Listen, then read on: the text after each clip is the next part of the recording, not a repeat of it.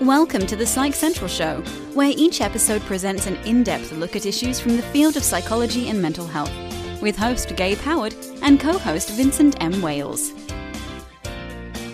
Hello, everyone, and welcome to this week's episode of the Psych Central Show podcast. My name is Gabe Howard, and I'm here with my fellow host, Vincent M. Wales. And today, Vince and I will be talking to Gretchen L. Ramsey, who is the Director of Patient Experience at Geisinger Holy Spirit in Camp Hill, Pennsylvania. In this capacity, as she says, she teaches people how to be nice to one another.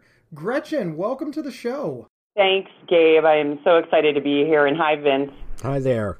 I'm very intrigued by this teaches people how to be nice to one another, because I think that's a big failing in our society as a whole.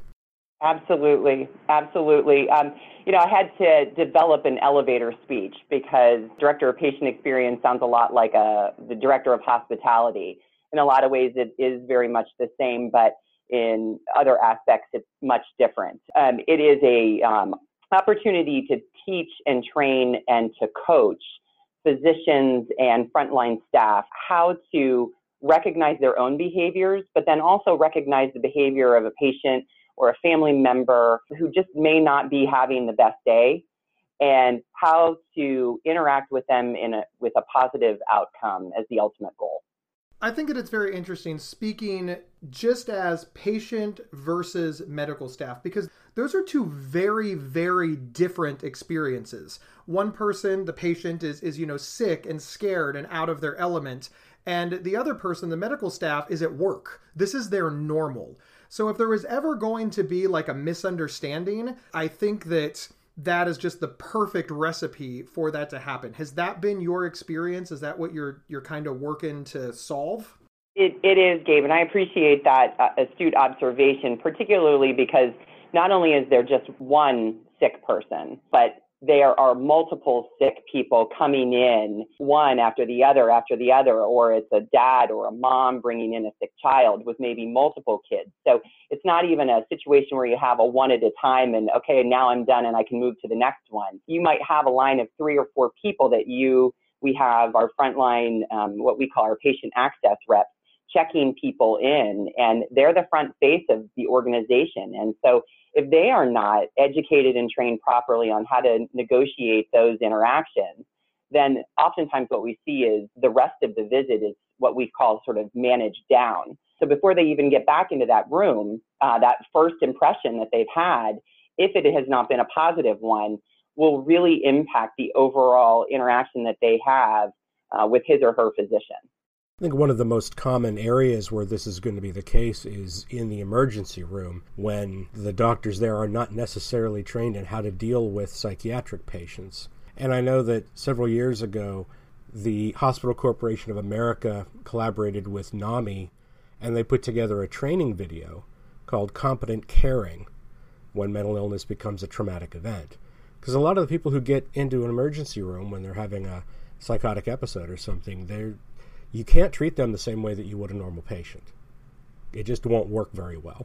Right. So it was a really good video that they did and showed how easy it is to do things wrong with a psych patient. Vince, I'm glad you brought that up because specifically at Geisinger Holy Spirit, we recognized that too. And so we picked up that same cue, and very astutely so, our hospital administrative team decided to, in fact, build congruent to the reception area of the emergency department, a completely separate intake area for those patients coming in the front door that presented in crisis, whether it was voluntary or involuntary. Because what we were seeing is, I have 2 humans that I've created and hopefully doing a relatively decent job. One's 15 and one's 10 and a half. But when I would take either one of them in, oftentimes, it'd be late at night, they're not feeling well, but you're watching a person who is in mental crisis also walk in. And so in addition to trying to help your child or your loved one feel a little bit better and try to comfort them, you also had somebody that was sitting right beside them that was in mental health crisis. So what we did is we built a separate intake area for those patients. And we built it with the idea of being a bit more compassionate, a bit more inquisitive about what level they may be presenting at. And then we trained our really fantastic emergency department staff to be able to handle that and to really be empathetic to both the patient and the family members of the patient who may or may not be with them at that time. I really like what you said there about how you've got a person in crisis and they're impacting the people who aren't in crisis. And the example that you used is, you with your tiny human in the emergency room. And because you felt uncomfortable and therefore you were worried about your child. And what we've seen in psychiatric care is that burden almost always falls on the person who's there for psychiatric care. Why don't you calm down? Why don't you're scaring people, stop. We hear this time and time again. And it just becomes this feedback loop. You're in the emergency room because you can't calm down because you're presumably not in your right mind. You're in crisis. And then the people are yelling at you that you're making people nervous or they're afraid of violence and you need to control your behavior. You're in the emergency room because you can't control your behavior.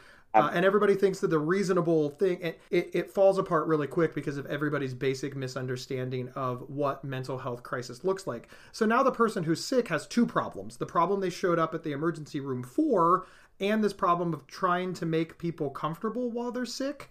And it sounds like your hospital is working to prevent that and educate people so that at the end of the day, the psychiatric patient has a much better chance of having a better outcome. Is that correct? Yeah, absolutely. That's really our main goal. And as I'm probably sure you won't be surprised to know, the psychiatric inpatient units in local hospitals, they are at capacity. And they lose money hand over fist. Right. Not only are they filled up, but they're not even loss leaders. I mean, I've heard somebody say, well, it's a loss leader. No, it's not. The psychiatric patient doesn't come in to buy the pop and then leave with potato chips. It's just loss all the way around. And this makes people upset. It does. So and you have to find ways all around this. Yeah. And oftentimes, what will happen is, and recently, it was actually walking out to my car, which I walk in front of the emergency department every day to do, and just happened to be leaving, and it was a beautiful fall day, and there was a family that was standing there, and all of a sudden I just saw this young woman sort of drop, and she started to hug on to one of the concrete barriers that we have in front of the emergency department, and she just wasn't going to get up. And, long story short, she worked in a nursing home and had never taken a vacation, hadn't taken a vacation in 6 years. Oh my God. And very young woman, very motivated, as her mom and dad would say, but as her mom and dad were standing there, they had brought her in because she was just so exhausted and just so immediately evident that they were exhausted and she was exhausted. And it turned into a bit of an incident. Multiple people there. And as soon as the police are showing up, you can see that she's agitated, but our staff at Geisinger Holy Spirit, both in the emergency department and in the behavioral health crisis department, just came out and surrounded her. And it was a scary thing, but it was also a very beautiful thing to watch, particularly as the director of patient experience, to watch staff be able to engage with a patient who is so deeply in crisis and is just physically at the brink, of physical exhaustion and cannot and is not capable of making proper decisions, but just to wrap around that patient, that's just something that, when we talk about what motivates me to come back to work tomorrow, that's the thing. And I think about that quite a bit and actually have followed up with that family, and that young woman is doing very, very well. But I think at the moment of watching that, her family was watching that too. So, and they weren't even though they were in crisis, they're going to remember that compassionate care that our team provided at Geisinger Holy Spirit. And I think, again, that's really what motivates me to come back every day.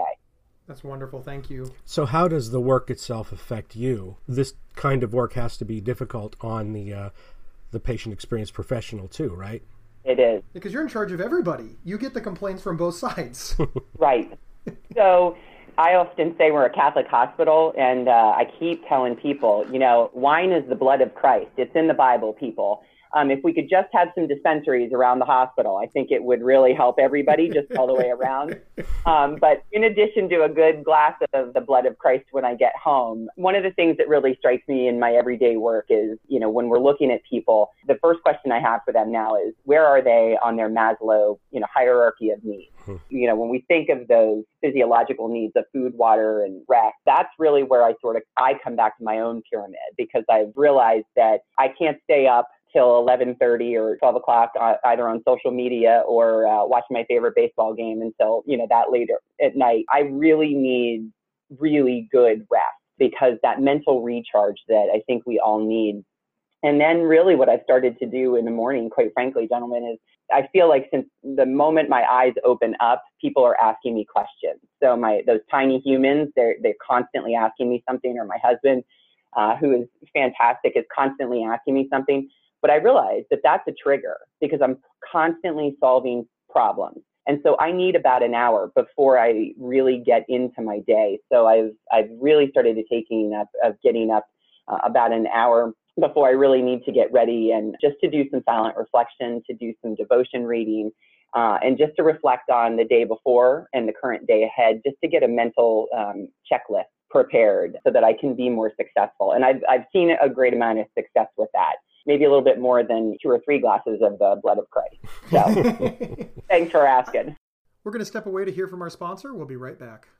This episode is sponsored by BetterHelp.com. Secure, convenient, and affordable online counseling. All counselors are licensed, accredited professionals. Anything you share is confidential. Schedule secure video or phone sessions, plus chat and text with your therapist whenever you feel it's needed. A month of online therapy often costs less than a single traditional face-to-face session. Go to BetterHelp.com/Psych Central and experience 7 days of free therapy to see if online counseling is right for you. BetterHelp.com/Psych Central. Welcome back, everyone. We're here talking with Gretchen Ramsey about how to improve the patient experience. I like that you brought up Maslow's hierarchy of need. And for those who don't know, just a real quick synopsis of that is it's this idea that people need more than one thing in order to be well. Specifically in psychology or mental health circles, it's all fine and well to have somebody have, the correct medications, or to have somebody be able to see a psychiatrist or a medical doctor and get the care that they need psychiatrically. But of course, if they don't have food, or they're homeless, or they don't feel safe, the medical care is only going to go so far. And that's a really bad explanation. You should probably Google it. But in general, it's just explaining that people need more than one thing. And one of the things that you've described is one of the things that people really, really need, that we're really poor at giving ourselves, is self-care. Mm-hmm. Because we think that self-care is actually pronounced selfish care. If you're worried about yourself, you're therefore not worried about your spouse, your tiny humans, your friends, your job, and therefore you're lazy. But of course, we've learned that if you don't take care of yourself, you don't have the internal fortitude to help others, so you tend to help them more poorly. Now, am I explaining that correctly? No, Gabe, I think you really you uncovered there something that it's. Not only can you not function properly, you can't, again, negotiate those situations, come back to that idea of how many people are in front of you. You can't take care of yourself. There's no way that you're going to be able to really give patients the vibrant experience that makes them feel like we are glad that they are here and it's a privilege to be able to take care of them. One of the things that I've really started to hone in on is when I am working with staff, it's a lot of behavior modification. So the first step of it is really just to educate them on the survey instrument that we use to give to the patients. And I always say it's an open book test. So we're giving you the test, and I'm going to help you study. I'm going to give you the answers. But what happens is oftentimes you realize that somebody's pyramid, the staff person, we think so oftentimes maybe it's the patient who's coming in the door that may not have clothing and food and shelter. What I quickly realized as I worked the first few months in this capacity is it's not just the patient, it's our staff. It's really our staff. I had a situation not that long ago where I was working in one of our family medicine clinics, and somebody pulled me aside and said, I think so-and-so may have gotten evicted. And I said, what? And there was evidence that perhaps the staff person was living inside the clinic with her 2 tiny humans. Oh, and wow. So it immediately snapped something in my brain to think, here I am coaching this staff person. She had a tendency to be very quick with the patients. She would hang up if she and the patients were disagreeing. And then all of a sudden I thought to myself, it is no wonder if she is worried about food insecurity, shelter, and where are we on that Maslow pyramid? So that's my new approach, interestingly enough, to coaching and training and educating staff, regardless of whether they are maybe an entry-level patient experience representative or if they are a physician. Because a lot of times then, on the other end of the spectrum, a physician who may be very, very stable at the bottom of that pyramid with their physiological needs being met, may be in the center of that pyramid where there are maybe some esteem issues, or maybe they are striving to feel loved and connected in community with one another in some way. And that's a barrier oftentimes too to a patient experience, because if they're too friendly, then we know what can happen and patients can get the wrong idea. And if they're disconnected, then I always say, the patients, we got to unlock that empathy box. So it's a really interesting concept that I have been very focused in on, and it has, I think, helped me become a stronger professional in terms of let's figure out where they are, and then we can figure out how to coach, educate, and train them. I just want to mention real quick, too, that this sort of thing does not apply just to professionals. If you are an in-home caregiver for a loved one, for example, you also have to take care of your own needs before you can effectively maintain your relationship with them. Yeah, that's a great point. Well, so what I would like to know is, what's the most challenging part for you of this job? I think it's figuring out where they are. I think it's figuring out where the individual or the staff member is on that pyramid. So, I could be talking to a physician who has 20 plus years of education and try to dissect and figure out, okay, how can I help him or her the best? Because usually when they see me showing up, they know that there is something amiss. But right now, I think, Vince, the most challenging part of my job is just trying to figure out the best way to give staff and the best techniques for de-escalation of sometimes very vitriolic patients. And we could be talking about a staff person who just graduated from high school, or, we could be talking about maybe it's a medical assistant who has had 18 months of post-secondary education. But how do we safely and effectively train them to de-escalate patients when you both know oftentimes it takes years and years and years of education to be able to do that properly. And the people who do have the privilege to work with our mental health patients and our crisis patients, they've gone to school for a very long time. So how do I condense that training right now in today's society and give that to the frontline staff? I think that's one of the most challenging things that I'm currently faced with. One of the things when you're sort of describing your job and like the actual like nuts and bolts of your job, it sort of reminds me of human resources. Like they're just trying to get management and employees to get along and to make sure that everybody follows the rules and that there's no laws broken. Is your job kind of human resources-y? I mean, because I think a lot of people understand the role of human resources, and, maybe a lot of our audience doesn't understand, your role. I mean, teaching people how to be nice, that sounds all great and everything, but isn't that what human resources does? Teaches everybody to be nice? Can you kind of compare and contrast that a little? Yeah, that's a great point. And I think that the patient experience, the role of patient experience is, it was born of the concept of the Center for Medicaid and Medicare Services starting that survey instrument in early 2000s and then going public with that reporting of the findings from that first instrument in 2008. So I think the patient experience department, depending on what hospital or organization you're talking about, may reside in the human resource space. It also might reside in the clinical space, but a lot of times that is what it is. I have a very close relationship with our human resources team.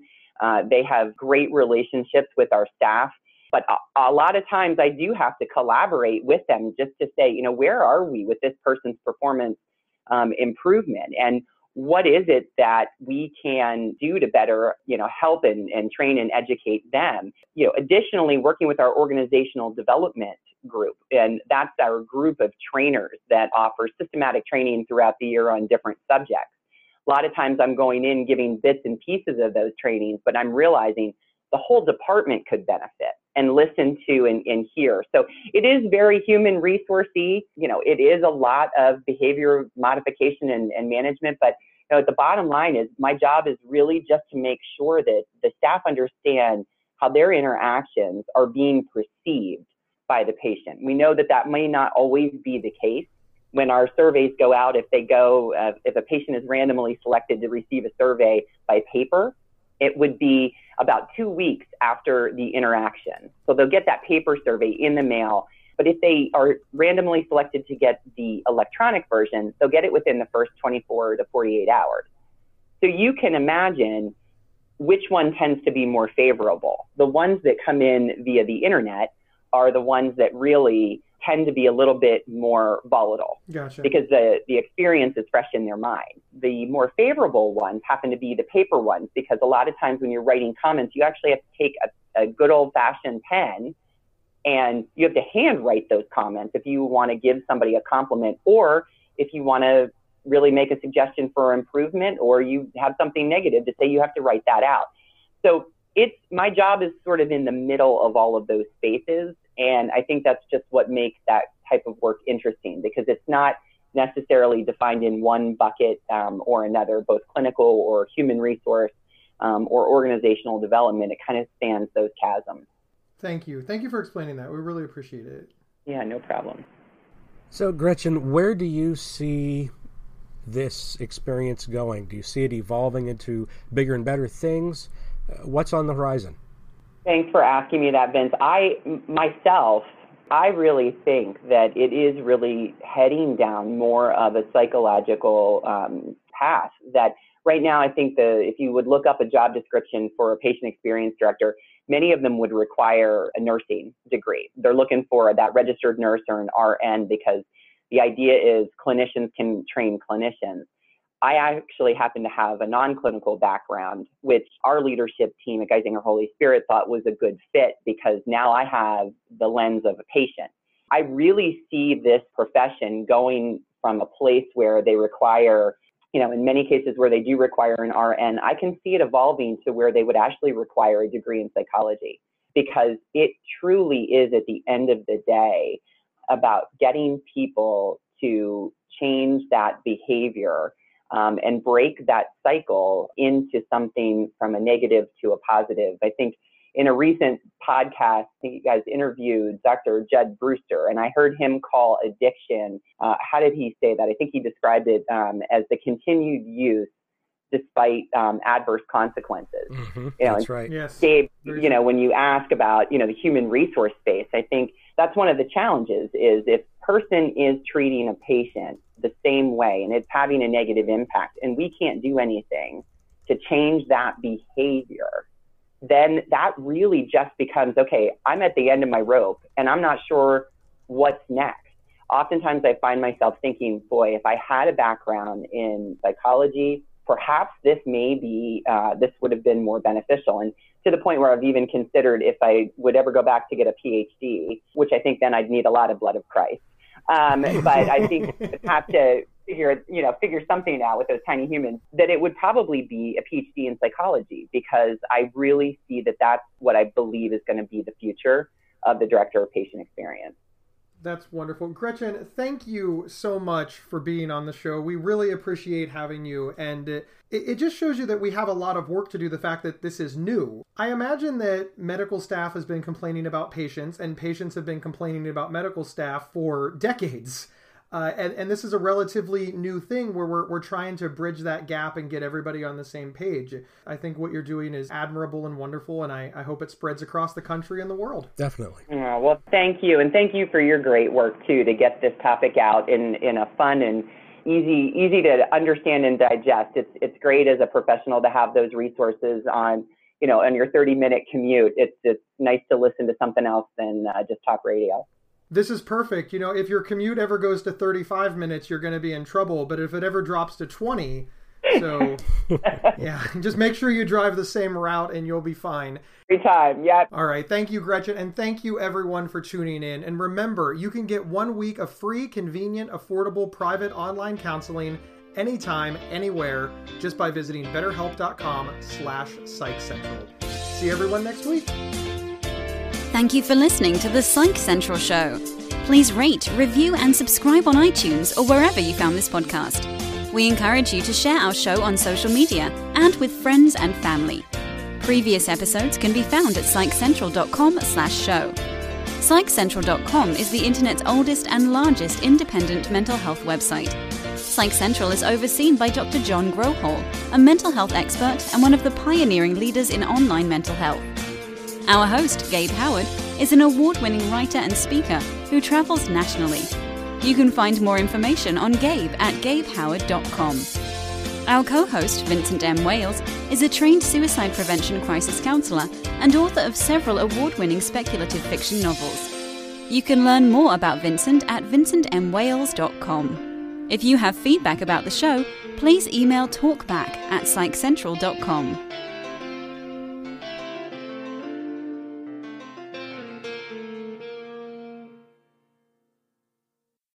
There are few words more misunderstood and misused than OCD. Imagine having unwanted thoughts stuck in your head all day no matter how hard you try to make them go away, and then having to pretend that everything is okay despite having to feel crippled inside. That's OCD. 1 in 40 people suffer from it globally, but there's hope. If you have OCD and need help, you can get better with specialized treatment. NoCD offers effective, affordable, and convenient treatment for OCD and is covered by many major insurance plans. Go to nocd.com to learn more. That's nocd.com.